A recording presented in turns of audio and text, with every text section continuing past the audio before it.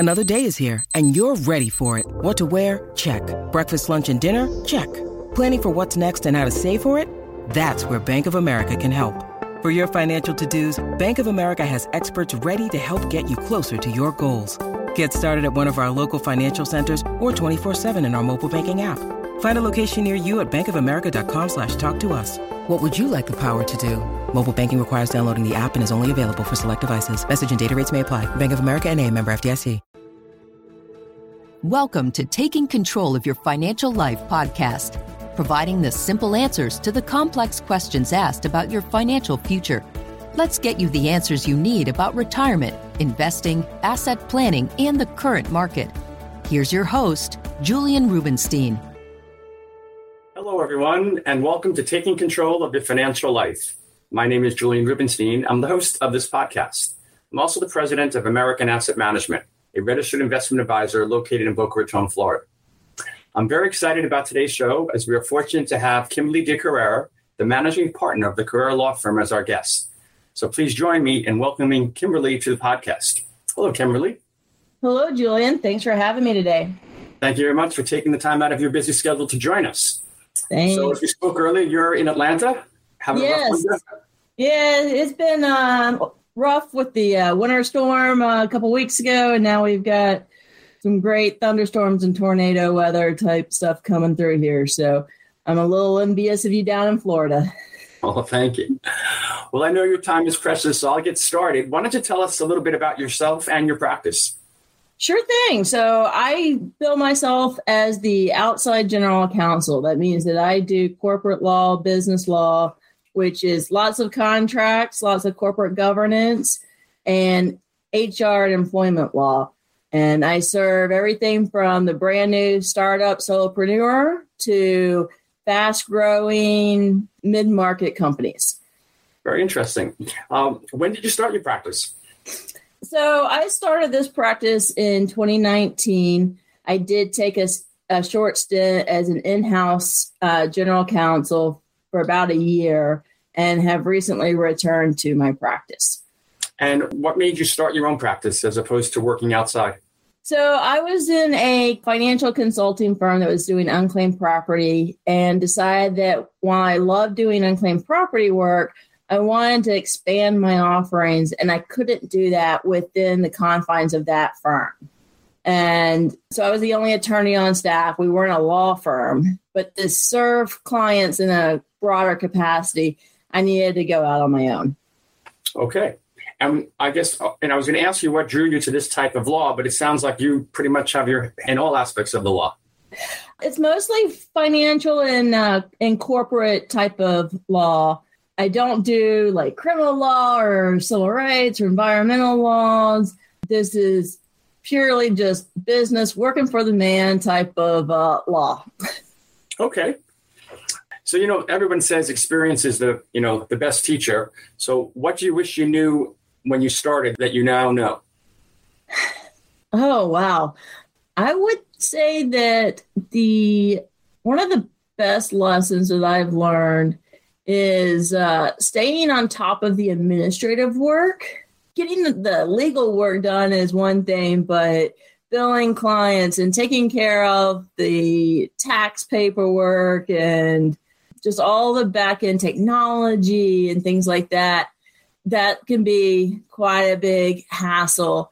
The other thing is to not put off big ideas and to scale and produce products that can go instead of one-to-one, one-to-many. Okay. As an attorney, what's something that you share with most every client? Like some advice that you give almost to everybody? Done is better than perfect. Okay. I'll take that. So, a lot of clients, whether it be other lawyers or business people, want, the detailed analysis. They want some kind of long legal memo that's probably not going to be the best use of my time or their time or money. And a lot of times you just need actionable items. Like, here's 3 bullet points. Here's a pro and a con. All right, let's go make the decision. You don't necessarily need to make the decision with all the information. I think they call that paralysis by analysis, right? Exactly. And lawyers and business people can get into that problem every day of the week. What mistake do you see many of your clients making that's hard to undo? I will say that most mistakes that they're making, I can actually fix them. It's not that they're necessarily impossible to undo, it's that they are expensive to undo. And that with, preventative upfront work, we can really reduce that cost and those problems later on. But that's not to say that, they haven't run into those problems. Got it. It's interesting as a financial advisor, that's an easy question because the biggest mistake people make is panicking, especially now. We're just coming off a really bad bear market, maybe still in it. And I tell everyone, you don't sell into a bear market, right? It's the biggest mistake because you'll never time it right and you'll never catch up. And it's interesting. I try to tell people it's like going into Bloomingdale's when they're running friends and family, it's 20 off. And you say, I don't want to buy now. Call me when it's back at full price. Right?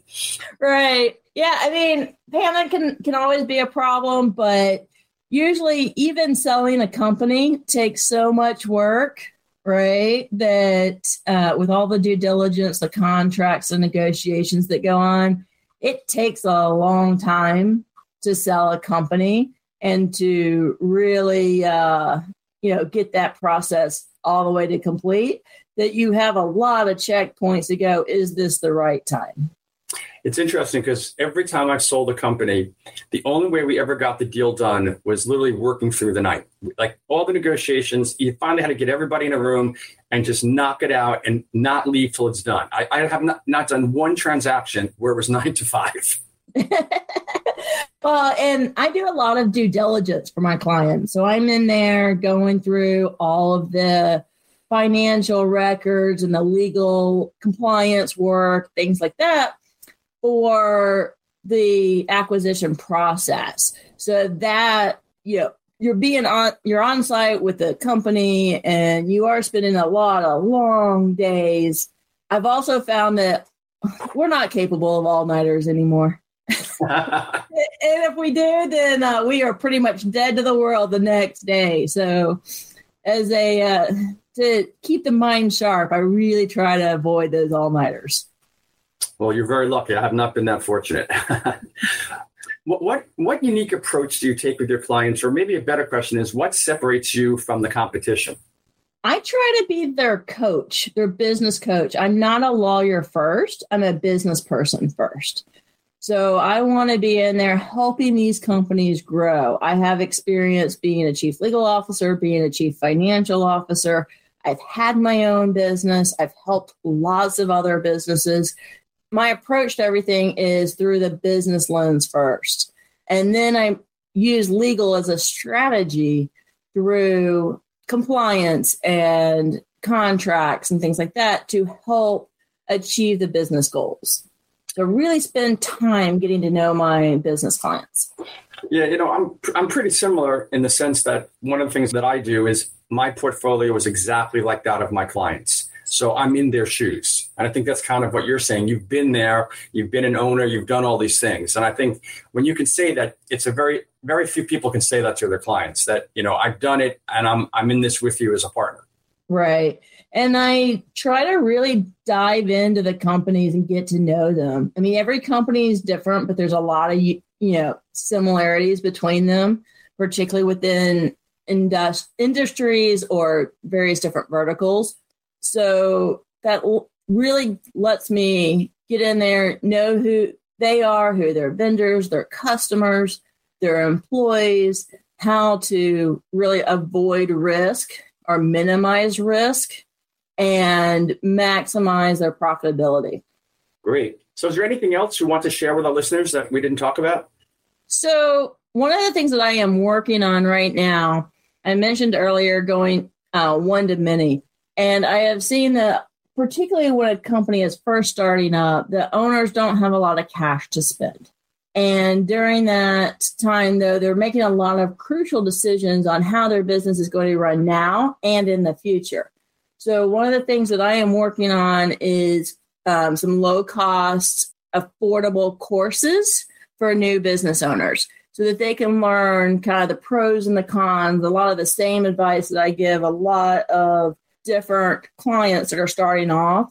Things like the LLC, the S corporation, contracts basics, things like that everybody needs to know, or even a refresher for some people. But you don't want to spend, an hour of my time for me to teach you one-on-one, because, the hourly rate versus a course, that's a little bit of a difference. So I am working on these courses, and they're going to launch later this month on springboardlegal.com. Oh, great. That's very interesting. It's the first I've heard of that. That's great. Congratulations. Thank you. Well, I think we're wrapped up here today. I want to again thank you very much for taking the time to join us, and I look forward to maybe doing this again. All right, sounds good. I would love to join you again. Thank you. Thank you for tuning in to Taking Control of Your Financial Life. For more information about today's topics, please visit or check the show notes for more important information and links. Share, rate, and review this show on Apple Podcast or wherever you get your podcasts. Thanks for listening.